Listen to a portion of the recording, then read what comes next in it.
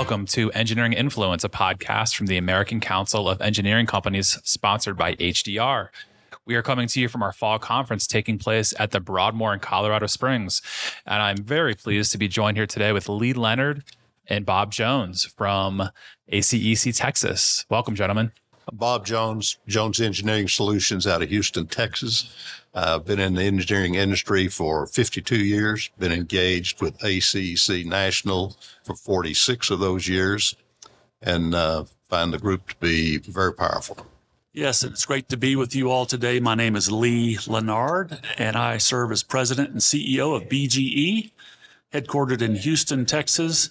I have been in the engineering profession for 35 years and active in ACEC for 25. Happy to have you.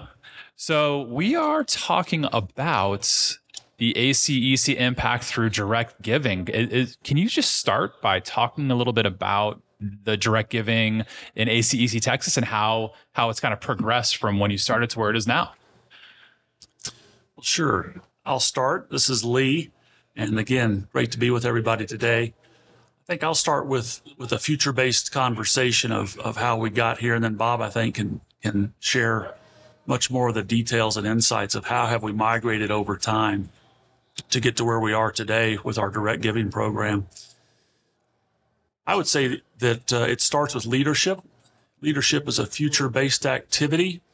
And it was a couple of years ago that we recast our vision and our strategic plan under the umbrella of ACEC National. And through that effort, we set a new mission, and the mission is to advance a favorable business environment for our member firms. And we accomplish that through relationships, education, and advocacy. And I think to touch on more as we go, back to those three key elements: relationships, education, and advocacy. That's not just with our member firms and the people in our organization. It's also with our elected leadership. Right. We need to educate them. We need to have relationships with them, and we need to advocate strongly for our position to protect the business-friendly culture that we have. Well, our direct giving program in Texas has evolved over time. I've been involved with ACEC National in Texas for 46 years. And the first couple of years that I was involved with ACEC and CEC Texas, we had a very small PAC, and we made very small contributions to a multitude of people. And candidly, we were absolutely ineffective. And starting in the early 1990s, we embarked on a program to more directly touch candidates and elected officials in their campaigning through a direct giving program. On a federal level, it would probably be considered a bundling program. But we would host different events with key political candidates, have fundraisers for them. We never could make a large enough contribution through a PAC to exert any particular influence. We gained our influence by concentrating contributions from our members with certain people, and it allowed us to build personal friendships as ACEC members with ultimately candidates that were in office, such that when we had a political question, particularly policy kinds of issues that affected us, we had members who could directly call elected officials and say, there's a vote coming up on such and such bill. We'd like for you to support it, or we need something pushed out of a committee so there can be a vote. So the direct giving helped us leverage both our PAC money and our individual money for the benefit of gaining the relationships that Lee talked about, and certainly helping us with the advocacy part of the program. So there's certainly a lot of history from when you both started to where you are now. So thank you for sharing that. So let's talk about some of the success. I mean, you're having the conversations, but from a financial perspective, what milestones have you reached? Well, on the national stage, as of this conference, we have met $100,000 milestone in PAC giving, which puts us over our goal for the year. So we're very excited about that. It's always great to beat states like California and New York, being from Texas. So a great testament to the breadth and depth of the work that a lot of folks in Texas has done to engage more broadly.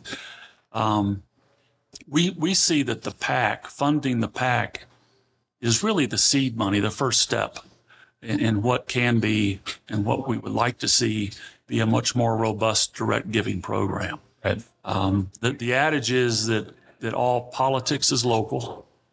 I would say that all relationships in that regard are local as well. So this is a multiplying effect. Direct giving has a multiplying effect. If our president of our MO, one person, has relationships with members of the legislature, well, that's a limiting factor. When we can engage hundreds of us to each form this network of connectivity with elected leadership, that has a multiplying effect. Our influence will grow exponentially, and the result will be a much more powerful program with our advocacy. I think it's easy to write a check. That's the easy part. The challenging part and the essential part is to build those relationships with key elected leadership. As a practical matter, we're very interested in Texas having ACEC National embrace a much more robust program of direct giving. In Texas, our PAC raises a little bit of money. We give several $100,000 probably in direct giving. We're not interested in every single member of ACC's political activity group being friends with every single candidate or elected official. What we're interested in is having a few key people get to be friends with a wide variety of members. So Lee has a group of friends that he might talk to in Texas. I have a different group of friends that I might talk to. And when I say group of friends, I'm talking candidates or elected officials.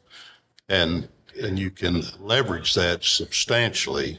I kind of liken the PAC to your ante when you're gambling. In order to get a handful of cards, you got to put an ante on the table.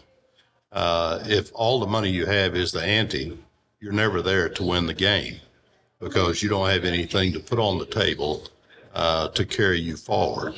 So we think that's exactly what direct giving is. And direct giving is a huge multiple of what you can raise through PAC dollars.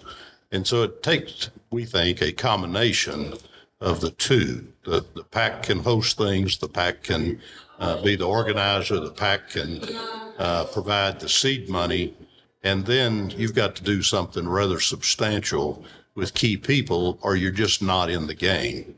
And we'd like to see that carried over in national. We found it to work very, very successfully in Texas. And while a lot of people think Texas is simply a Republican state, we have a large number of Democrat candidates and elected officials that we support because the worm turns from time to time. We also try to find some people that might be champions down the line that are brand new to the elected process. And we try to get to be friends with those kind of people early on. Sometimes we saddle up to somebody that flames out, but more times than not, we work with the people that are going to be the future leaders. And we do that through what we gain with direct giving. Well, thank you both for really laying, the groundwork so people can understand how the direct giving works. Congratulations on hitting the goal already for the year. That's quite an accomplishment and fantastic to hear. We've really covered a lot here in, less than 10 minutes. Is there anything else that you think, our audience needs to hear or understand about direct giving? But I feel like we've covered everything. Is there anything else, Bob or Lee, that you can think of that we should? I would say that when it comes to the actual action. You have to have somebody on point to orchestrate this program. Focus is key. And we focus. It's a true axiom. You get what you focus on, and so through the direct giving model, there has to be someone on point orchestrating the direct giving across the board. I would say another thing I've observed in my participation with direct giving is, for example, my firm pledges a certain amount to give per legislative cycle. All that giving doesn't come from one individual. All that giving does not come from me. So I use this program to engage the younger members of my staff. Now, the amounts that they give are in proportion to where they are in the organization. But when we talk about succession planning, or we talk about young people not really understanding what this business of consulting is about, they understand the technical nature. They go to school. They learn the formulas. They learn how to solve these mathematical problems and apply science to design the infrastructure for today and for the future. But the business of consulting is not taught anywhere. Well, who's going to teach it to them? I think a direct giving program is definitely one of those pieces to the puzzle that can engage this next generation of leadership and get them into the game and get them at the table. And in my experience, when they are at the table, it really does open up a whole new world of understanding about what this whole thing is about. So it's got a lot of side benefits beyond just hitting a number. Right. Let me offer you a historical accomplishment that came through direct giving from somebody in the state of Texas. We had an engineer in Texas named Bernard Johnson. He's been deceased for several years. Bernard Johnson is single-handedly responsible for the Brooks Act. We all talk about one qualification-based selection, and we root all of that in the Brooks Act. And Bernard Johnson was a very active political guy in the Houston area. He got to be very good friends with Congressman Jack Brooks. And he's the person that went to Jack Brooks and said, we needed that kind of bill. Brooks looked at it and said, we'll do it. And that is a direct result of what happens with effective direct giving and establishing the friendships and relationships, again, that Lee talked about early on. If you couple the PAC and direct giving and relationships, then all of a sudden you can be effective in the political process. And we can do that on the national level if we would work at it. I think another thing, maybe just to append to your podcast, is when we screen for the legislators that we want to engage with, we look for legislators that want to get stuff done. Right. That's a huge distinction. There's a lot that are just placeholders out there, and those aren't the ones that we're focused on. So I think it is, again, a targeted program. It's not going to hundreds of legislators. We need to pick our champions, which are probably number on a national scale, 20 to 30 of them, and really get dialed in to make a difference and an impact to their political future through significant contributions and significant fundraisers that we would host for them.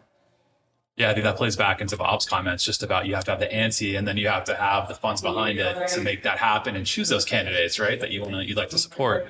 Well, thank you both for your time today. It's been a fantastic conversation, and hopefully the rest of the week goes well here at Fall Conference and you've enjoyed the Broadmoor, and so thank you.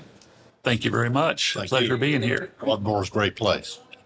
So this has been another episode of the Engineering Influence podcast from ACEC. We will see you next time.